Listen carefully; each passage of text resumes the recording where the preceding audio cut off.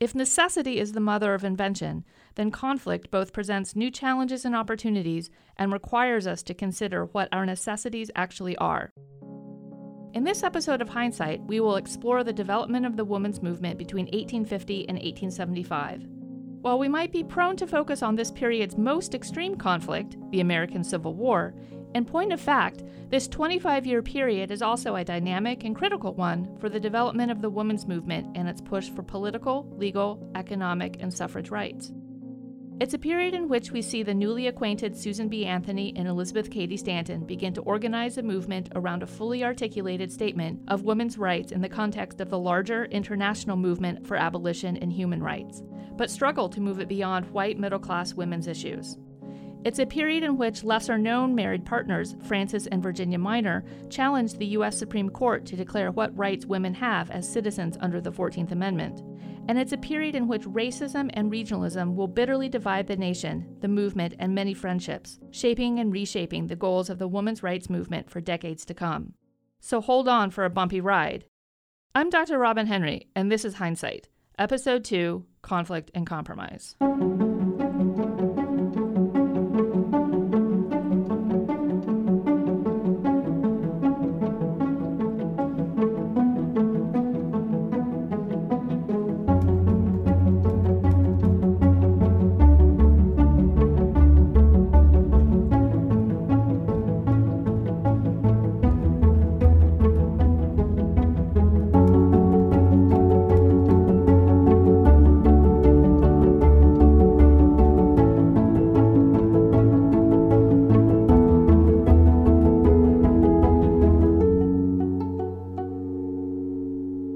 Whether you decide to set the origin date for an American women's movement in 1837, 1848, 1850, or someplace else, there was little doubt that by the end of the first National Women's Rights Convention in 1850, a formal, organized movement had begun to take shape.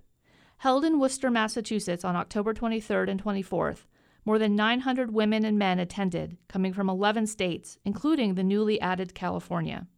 Over the next decade, the National Women's Rights Convention met annually in cities across New England and the upper Midwest, and would serve as the launching point for many men and women into careers of reform and public speaking.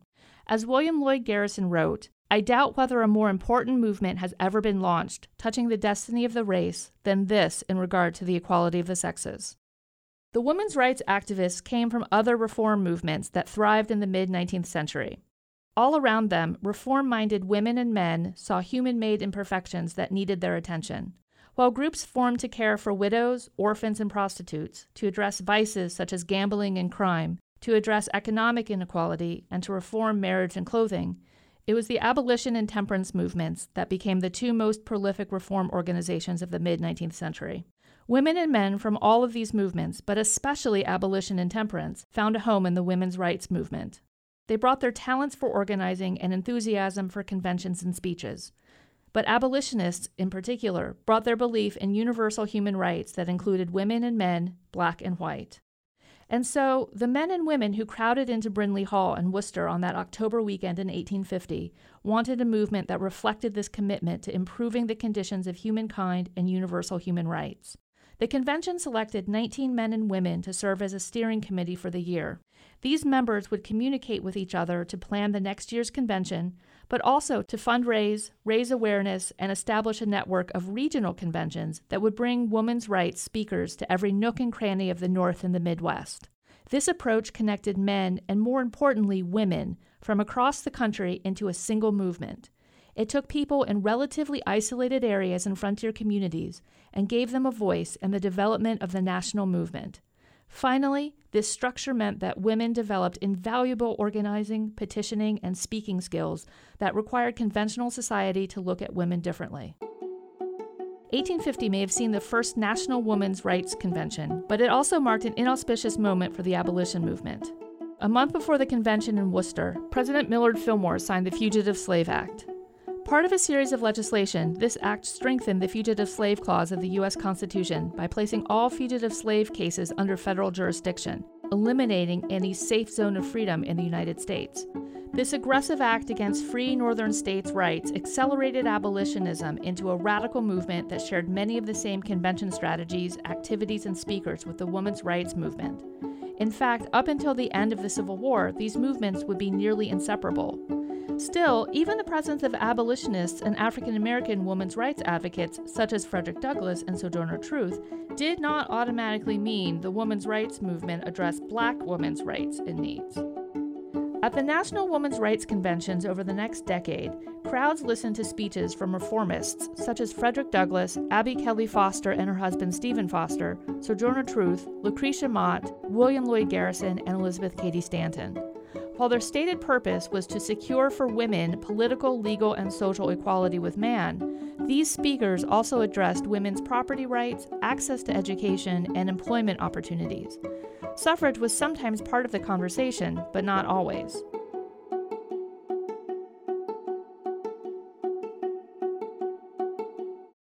While most of the women's rights advocates were white, there were some African American men and women who also supported women's rights.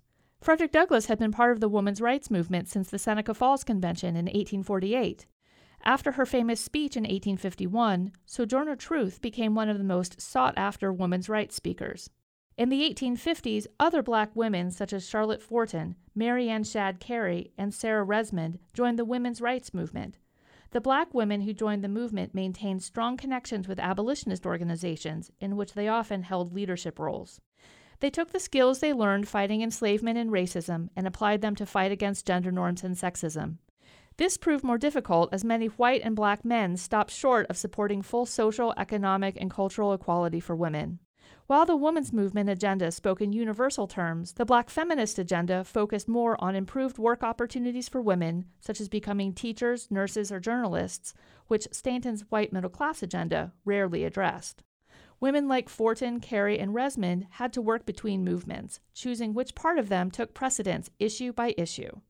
Though today we may think of suffrage as synonymous with women's rights, for many of the women who attended these conventions, they realized greater opportunity, freedom, and control over women's daily lives would provide a buffer from the hardships of widowhood, abandonment, and abuse by men. Over the next half-century, women helped to secure and even expand rights in state constitutions and laws, as well as in the customs of educational and religious institutions, even as women's suffrage remained elusive. Suffrage might become the main issue of the women's rights movement after the war, but in the 1850s, activists did not narrow their focus. The year after Worcester, in 1851, Elizabeth Cady Stanton met abolitionist Susan B. Anthony. While Stanton had been active in women's rights activities and conventions since Seneca Falls, Anthony needed convincing. Initially, she was reluctant to join because she feared it would take away from her abolitionist work, but two incidents convinced Anthony of the need for the movement. First, she was denied equal pay at a position as headmistress in Canajoharie, New York, and second, she was denied the right to speak at a temperance convention. Both slights occurred because Anthony was a woman. By 1851, she was ready. Biographers and women's historians typically describe their friendship as a true partnership, a perfect match of different talents, with Stanton providing the intellectual foundation and Anthony the organizational structure of the movement. As Dr. Laurie Ginsberg, professor of history at Pennsylvania State University, explains, even as individuals, these women stood out in their generation. I think that Stanton was brilliant.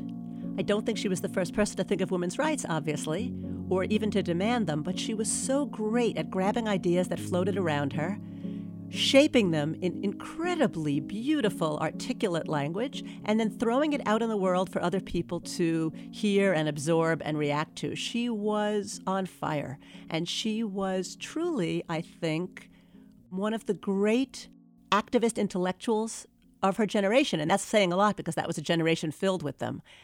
I think she was sympathetic to the anti-slavery movement, and certainly her husband was an abolitionist.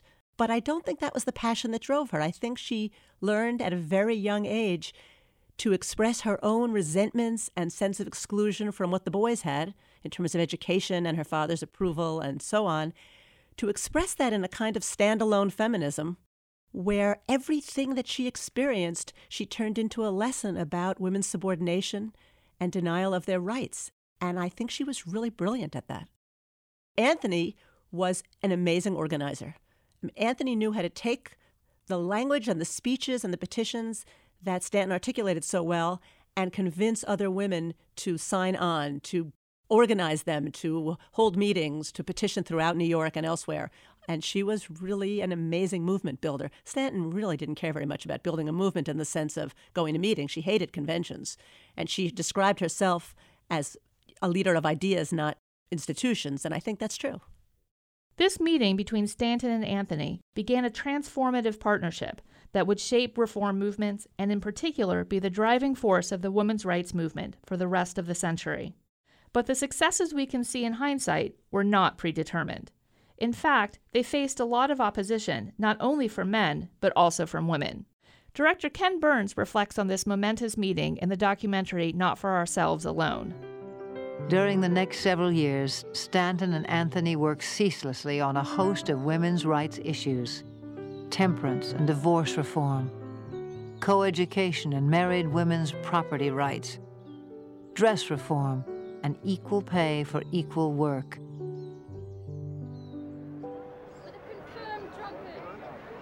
Stanton was brimming over with indignation and ideas, and Anthony was eager for action, willing to do the necessary field work, renting halls, running petition campaigns, speaking wherever she could drum up a crowd that intimidated most women of her time. Everywhere they went, they were vilified as heretics and viciously attacked in the press. When their equal pay proposal came to a vote at a state teachers' convention in Rochester, it was soundly defeated. Most of the women voted against it. What an infernal set of fools these schoolmarms must be. Well, if in order to please men they wish to live on air, let them. The sooner the present generation of women die out, the better. We have jackasses enough in the world now without such women propagating any more. Elizabeth Cady Stanton. Facing resistance from men and women would become a regular occurrence for Stanton and Anthony, and they relied on their friendship and partnership to work through these challenges. In one of their first political contests, Stanton and Anthony supported a Married Women's Property Act in New York. While these acts differed slightly by state, Married Women's Property Acts enabled women to control real estate and personal property, enter into legal contracts independent of their husband, control their wages, and write wills. Mississippi was the first state to adopt one in 1839, granting married women the right to own property, but not to control it in their own names. Over the next decade, 5 states extended married women some rights over property. Initially, states adopted these acts to allow men to protect their property from seizure during economic depressions. However, all eyes were on New York, the most populous state. In 1845, it had granted women rights to, quote, a patent for her own invention. But New York women wanted more. For 6 years, Stanton, Anthony, and members of the National Women's Convention gathered thousands of petitions in support of a Married Women's Property Act. In March of 1860, Stanton addressed the Judiciary Committee of the New York State Legislature. In a rousing and eloquent speech, she demanded women be treated like citizens, not slaves. A month later, on April 7th, the New York State Legislature adopted a broad Women's Property Act that would serve as a template for other states. This success brought new attention to women's rights, with women from other states requesting copies of New York's law to begin their own campaigns. For Stanton and Anthony, this was just the beginning. But not all of their ideas were so successful or well received by the women's movement. The following month, riding high on the success with the New York State Legislature, Stanton made an even more daring proposal at the National Women's Convention in New York City. Speaking before a large crowd at Cooper Union, she supported a resolution declaring that marriage should be only a legal contract and demanded a right for either party to divorce freely in case of chronic alcoholism, abandonment, or abuse. Attendees were outraged, but it was complicated. Considering that a woman had no rights to leave her husband under any conditions, a right to divorce, while controversial, was also seen as an important step in gaining control of her life and the lives of her children. However, divorce meant a woman would be free to remarry, which meant that she would have had sex with 2 men, and unlike widows, Both men would be alive at the same time. But by calling marriage, quote, nothing more than legalized prostitution, Stanton drew strong and angry reactions. She continued, stating, "There is one kind of marriage that has not been tried, and that is a contract made by equal parties to lead an equal life with equal restraints and privileges on either side. Thus far, we have had man marriage and nothing more." Most of the attendees were horrified. Even Lucy Stone was outraged, despite the fact that she herself would go so far as to consult U.S. Supreme Court Justice Salmon Chase to confirm that no law required her to take her husband's name upon marriage. Though Anthony defended Stanton's position, abolitionist Wendell Phillips called for Stanton's resolution to be expunged from the record. Stanton's radical resolution on marriage and divorce not only did not pass, but it remained a constant source of contention for Stanton in every woman's organization she joined, and for generations of like-minded women who followed her. For Stanton, the marriage issue, equality within it and the ability to get out of it, was at the heart of any progress for women. While Stanton and Anthony may have bitterly disagreed with their fellow conventioneers on marriage and divorce, they could not have been more supportive of the more pressing and anticipated conflict, the start of the American Civil War. In this, they were fully aligned with their fellow reformers and worked tirelessly to make the war a war for the abolition of enslaved people. However, there was conflict over whether to continue women's rights conventions during the war. Many of the women's rights advocates were, like Anthony, initially abolitionists, but they had grown to see women's rights as part of the larger struggle for universal rights. Initially, Stanton had advocated that the May 1860 convention be canceled. She believed by throwing the full support of the women's movement behind the abolitionists and the Union, a grateful nation would reward women with the vote.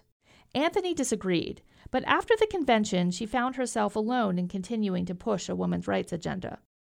And this is where things get tricky. Which option do you choose? In hindsight, we know that this choice to suspend the women's rights movement does do damage to their movement. It kills the momentum. But it also sends a damning message that the women's rights movement, a movement of self-determination, is not as important as abolition and the war. This decision opens up the question, is it important at all? Furthermore, Anthony's fear that the gains the women's rights movement had achieved would be erased was well-founded. State legislatures, including the New York State Legislature, began to chip away at married women's property acts. It would take decades for many of the rights women lost during the American Civil War to be regained. It would also take decades for the women's rights movement to reignite its momentum and regain its focus.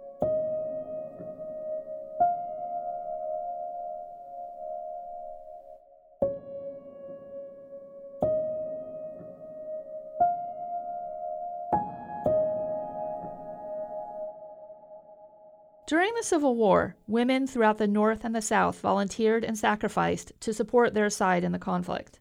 They collected goods for the fronts, they wrote letters home for wounded soldiers, they sewed uniforms and darned socks, they managed homes, businesses, and farms, and they served in a new capacity as nurses. The war, in many respects, presented opportunities for women to demonstrate their capacities as women and as citizens. Northern women in particular, who were beginning to redefine their spheres of influence to include public service and work, flourished during their wartime service. They also assumed that these new roles and newly found responsibilities would be met with reward: suffrage. Stanton and Anthony viewed the war as a time for both support and advocacy. The pair hurled themselves back into public life in September 1862 when President Abraham Lincoln signed the Emancipation Proclamation. This presidential proclamation and executive order declared that enslaved people would be free on January 1, 1863, but it only applied to those enslaved and living within the Confederacy. Both Stanton and Anthony were appalled at the narrow scope of the order. In response, on May 14th, they formed a new organization, the Women's Loyal National League. As historian Ann Gordon explains in Ken Burns' film, the Women's Loyal National League took women into political activity that they had not before seen on the national level. Stanton and Anthony are suddenly dealing with senators in Washington, not just senators in Albany. And it attracted women into the movement who had not yet ever had a reason or an occasion to learn about the women's rights movement. This move from state to national politics was huge.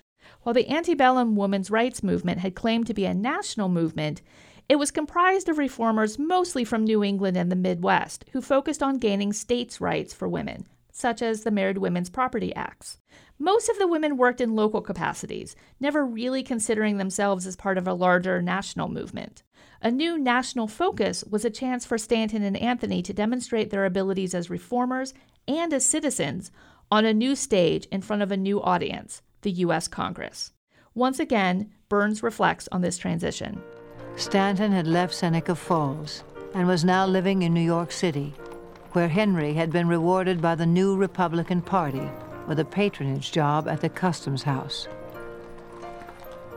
Anthony moved in with the Stantons, and from there the two women directed a nationwide petition campaign in support of a new 13th Amendment that would finally free every slave. Their first foray into national politics was a triumph. Senator Charles Sumner lavished praise on Stanton and Anthony. The 400,000 signatures they and the Loyal League had gathered, he said, came from the heart of the country. They had done noble work. In January of 1865, the 13th Amendment passed, abolishing slavery in the United States. 3 months later, the Civil War ended, with the Republican Party firmly in control of Congress. Now surely the men who had talked for years of the natural rights of human beings would grant women the vote they deserved. The League was the first national women's political organization in the United States. Simply by existing, it demonstrated to the rest of the women's movement, especially those members who were apolitical, the importance of a formal, well-organized political advocacy group. It also showed women and men that women could be and were political actors. The continuous petition drive eventually achieved 400,000 signatures and slowly moved the women's rights movement and women's activism from a moral suasion to political action focus. While the 13th Amendment was its stated and achieved goal, the League proved invaluable in creating and supporting the next generation of women's rights advocates and leaders. For Stanton and Anthony, the League also provided a way for them to combine abolition with women's rights. They continued to remind people that petitioning was the only political tool women possessed, and they used it well. Additionally, they continued to express and equate civic service with civic reward. If women had been so successful with a petition, imagine what they could do with the vote. Didn't they deserve the vote? This connection between civic action and civic reward eventually drew Stanton, Anthony, and the women's movement they had worked so hard to build into its greatest conflict. After their success with the League, Stanton and Anthony focused on realizing the civic reward, universal suffrage. In 1866, Stanton became chair of the first post-war National Women's Rights Convention. Her position and vitality in the role were crucial as a new amendment, the 14th Amendment, was nearing passage in Congress. While Stanton supported citizenship rights for the freed slaves, she vehemently objected to the inclusion of the word male into the amendment. Petitions to strike the gendered language were unsuccessful. On the same day that the 14th Amendment passed through Congress, Stanton declared the national women's movement support for a government based on the broad principle of equal rights for all. Her choice of language was particularly antagonistic with the purpose of rallying fellow activists. This statement was met with mixed support. Wendell Phillips, who had been critical of the women's movement, offered that the women weren't ready for the vote and instead declared, quote, "This hour belongs to the Negro." African-American advocate Frances Ellen Watkins Harper declared her support for the black male franchise while remaining undeclared on whether it should be extended to women. Harper concluded her speech by stating, quote, "Justice is not fulfilled so long as woman is unequal before the law. We are all bound together in one great bundle of humanity." But however contested the meeting became, the conventioneers did form the American Equal Rights Association. This new organization was dedicated to securing voting rights for women and African Americans. Though Lucretia Mott was made honorary president, it was Vice President Elizabeth Cady Stanton who officially took charge. Members of the American Equal Rights Association spread out across the country to support universal suffrage in the states. Susan B. Anthony went out to Leavenworth, Kansas to visit her brother Daniel and to focus on the Kansas suffrage campaign that was, in the words of historian Ellen Carroll Du Bois, the most ambitious and consequential of these state-level universal suffrage campaigns. That's right, you heard me, Kansas. The most ambitious and consequential of the post-war state-level universal suffrage campaigns took place in Kansas. When Anthony arrived in Leavenworth in the spring of 1867, she discovered Kansas Republicans were planning to put 2 separate referenda before the voters in the upcoming November election, one on black suffrage and one on women's suffrage. Anthony preferred a combined package of universal suffrage, but she recognized these referenda marked an important moment for the women's movement and the question of putting gender into a proposed 15th Amendment. For Anthony, this election cycle would prove significant not just for Kansas, but for the nation. Anthony spent the next few months traveling between Kansas and New York, raising money, attention, and supporters. Lucy Stone and her husband Henry Blackwell answered the call. Quote, speaking every day and sometimes twice, journeying from 25 to 40 miles daily, as Stone wrote in her diary. Early indicators showed the universal suffrage campaign was gaining support for the twin referenda. However, abolitionists like Wendell Phillips, who remained critical of the urgency of women's suffrage, channeled their time and money into supporting only the black suffrage referendum. This division appeared to affirm Congress's decision to limit the rights extended in the 15th Amendment to black men. Within Kansas, the possibility of universal suffrage began to fade. The state Republican Party fell victim to internal politics concerning speakers. In addition, rumors circulated of anti-black women's suffrage supporters clashing with black opponents to women's suffrage, rumors that foreshadowed future racial and gendered rifts among reformers. In the fall, Stanton and Anthony arrived in Kansas anticipating a glorious victory, but quickly discovered the state Republicans had soured on women's suffrage.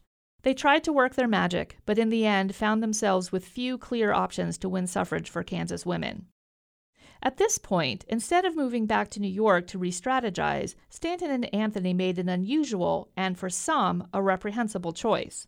They attached themselves to George Francis Train. Train was a lot of things: an entrepreneur who entangled himself in the Credit Mobile scandal, a world traveler who served as the prototype for Jules Verne's Phileas Fogg in Around the World in 80 Days, and a reformer who supported causes from free speech to free love to women's suffrage.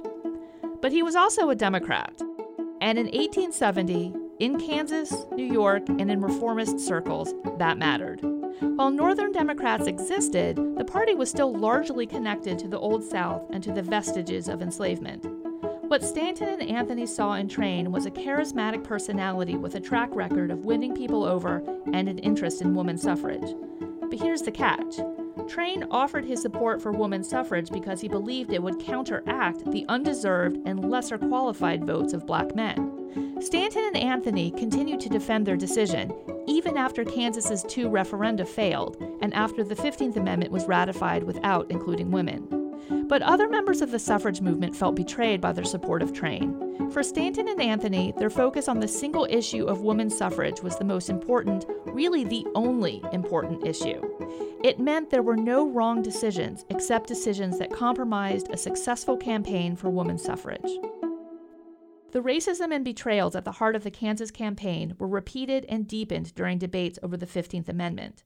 And this is where we really need to recognize that the women at the center of the women's rights movement and the movement for universal rights were acting in incredibly racist ways, in ways that would be repeated during the movement for suffrage and into the feminist movements of the latter 20th century. While we might be able to step back and see both women and African Americans were victims of the power structures of capitalism, misogyny, and racism, it is important to recognize each member's ability to move within those structures. It is often middle-class white women who, for the sake of their rights, sublimate racial, ethnic, and economically based rights. Black men don't enjoy the same privilege with white women, but sometimes acted in ways to sublimate black women's rights. Black women were held back by the double bind of gender and race. As Ken Burns describes, everything came to a head in New York in May of 1869 at the annual convention of the American Equal Rights Association. Frustrated, furious, Elizabeth Cady Stanton denigrated the former slaves whose freedom she had championed all her life. And she suggested that empowering people characterized by ignorance and degradation would create fearful outrages against womanhood. Sambo, she said, like the immigrant newcomer, wasn't ready for the vote. As he had 21 years before in Seneca Falls, Frederick Douglass asked to be heard. When there were few houses in which the black man could have put his head, this woolly head of mine found refuge in the house of Mrs. Elizabeth Cady Stanton. There is no name greater than hers in the matter of women's rights and equal rights. But the employment of certain names, such as Sambo, that I cannot coincide with. Douglass called upon the delegates to rally behind the proposed 15th Amendment without change. He was asking Stanton and Anthony to defer their dreams once again. It must have been an agonizing moment for Stanton and Anthony, as well as a challenging one for their main argument of universal rights. If rights are meant to be universal, then there is no order of admission. All rights vest immediately. But we have to step aside for a moment and talk about what just happened. In the course of a single day, the tension over race, gender, and voting rights boiled over into racial name-calling and false assessments about who is a worthier voter that reflect the institutional and systemic racism of the country that even long-standing abolitionists and universal rights advocates resorted to. For Stanton, who saw the vote almost exclusively as an individual right, she could not perceive of the voting being a safeguard for the community. The vote was a right denied. For many African Americans, men and women, they saw a voter as someone who could join the political fight against the growing post-war racial violence in the South and protect the hard-won economic, legal, and social rights of the whole community.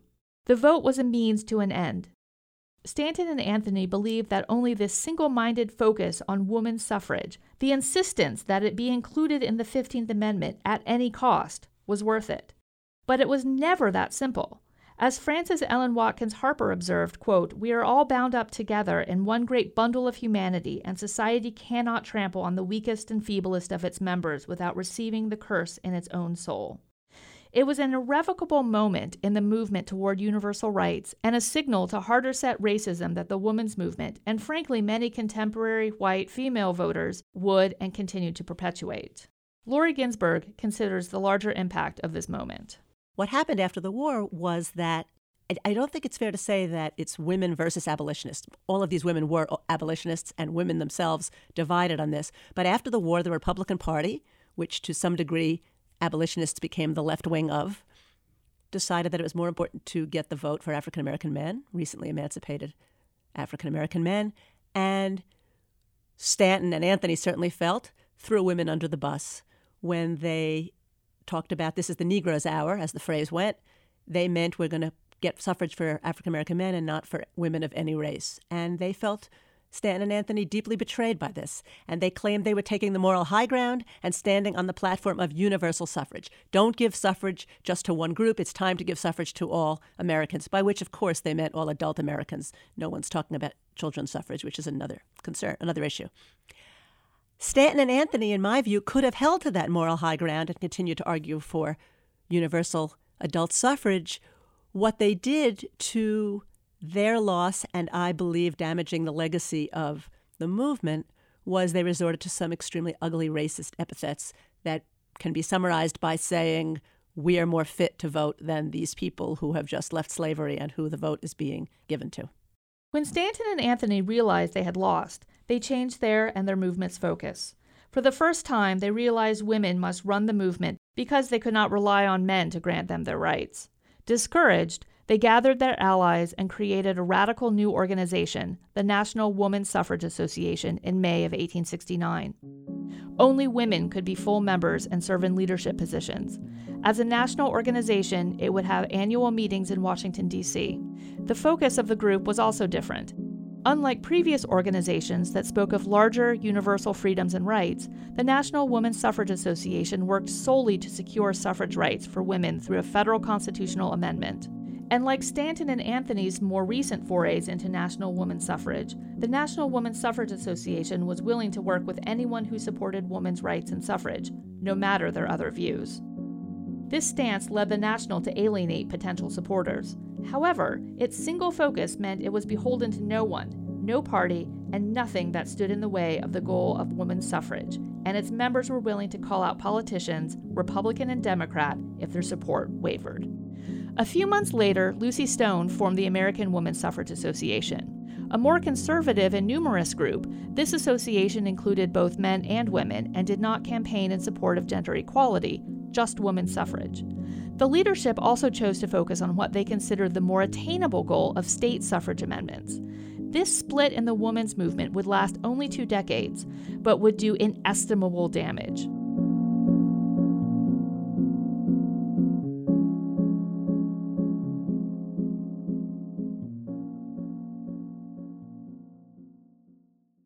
After the failed attempt to include women in the 15th Amendment, Stanton, Anthony, and their supporters considered one more option. In 1869, Frances and Virginia Minor, who were married abolitionists, equalitists, and suffragists from Missouri, created a new strategy. Known as the New Departure, they argued that the U.S. Constitution implicitly enfranchised women through Section 1 of the 14th Amendment. Quote, all persons born or naturalized in the states and subject to the jurisdiction thereof are citizens of the United States and the state wherein they reside. Since women were counted as citizens, and citizenship included an implicit right to vote, women could, in fact, vote. The National Women's Suffrage Association endorsed the New Departure and encouraged women across the country to attempt to vote and, if denied, to file lawsuits. Women across the country engaged in this act and even drew national attention in the 1870 congressional and presidential contests, but little else came of the efforts. Finally, in 1872 and 1875, 2 women, Susan B. Anthony and Virginia Minor, had their cases heard in federal court. Most of the women who tried to register to vote were simply turned away. However, in 1872, Anthony, who had been successful in registering, was arrested for trying to cast a ballot. Charged with violating New York State's election law, Anthony argued that the recently adopted 14th Amendment guaranteed her right as a citizen, arguing, quote, no state shall make or enforce any law which shall abridge the privileges or immunities of citizens of the United States. The judge in the Federal Circuit Court did not agree with Anthony's interpretation of the 14th Amendment and instructed the jury to find Anthony guilty. Anthony was fined $100 but refused to pay. This refusal should have resulted in jail time, but the judge announced he would not send Anthony to jail, effectively preventing her from taking her case to the U.S. Supreme Court. At the same time Anthony argued her case in front of the judge in Rochester, New York, Reese Happersett, the registrar of St. Louis County, Missouri, refused to register Virginia Minor to vote on the grounds that she was a woman. Her husband, Francis, sued, alleging the Missouri State Constitution, which allowed only men to vote, was in violation of the 14th Amendment's guaranteed citizenship rights, which Minor argued entailed voting rights. At this point, if you're wondering why Frances filed suit and not Virginia, it's important to note that among the many things Missouri women weren't allowed to do in 1872, filing lawsuits was on that list. Her husband Francis had to do it for her. Luckily, Frances and Virginia Minor had an equalitarian marriage, so he was part of the New Departure movement and an associate of the National Woman Suffrage Association. But the fact that Virginia was not considered a legally independent person in Missouri and thereby could not file suit on her own tells us just how important it was for women to obtain the non-suffrage rights alongside the right to vote. The Missouri Supreme Court ruled against the Minors, citing the near-universal practice of restricting voting rights to men. While the Missouri Supreme Court rejected the Minors' argument, it did open the door for the sought-after appeal to the U.S. Supreme Court. Finally, the question of whether citizenship implied voting rights would be decided. Unfortunately for the Minors and the New Departure movement, the court unanimously upheld Missouri's decision. In his 1875 opinion, Chief Justice Morrison Waite not only declared that voting was not an inherent right of citizenship, but that voting was also not included in the privileges and immunities guaranteed to citizens by the 14th Amendment. It would not be until 1964, 89 years after this case, and even 44 years after women were recognized as voters, that the U.S. Supreme Court would finally view voting as a fundamental right of citizenship, covered by the Equal Protection Clause of the 14th Amendment. By 1875, the women's movement had suffered a series of defeats that would help define the next phase of the movement. The question over citizenship, race, and gender may have divided the movement into bitter factions, but there was no longer any question as to the importance of suffrage. As historian Kathleen Berry argues, it had become a movement about men denying women the right to vote, and it would take women nearly a century to back them down.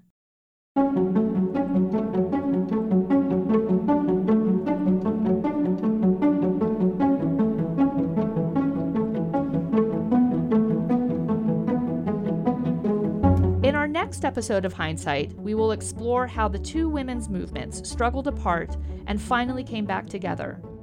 We will consider the compromises made when attempting to incorporate Southern and conservative women into a movement that counted African American women and radical thinkers among its longest-serving members. We will examine how the American West became a breeding ground for some of the suffrage movement's earliest successes. And we will discover a whole new generation of women suffrage activists that continue the work started by Stanton and Anthony, all the while taking the movement in new and exciting directions.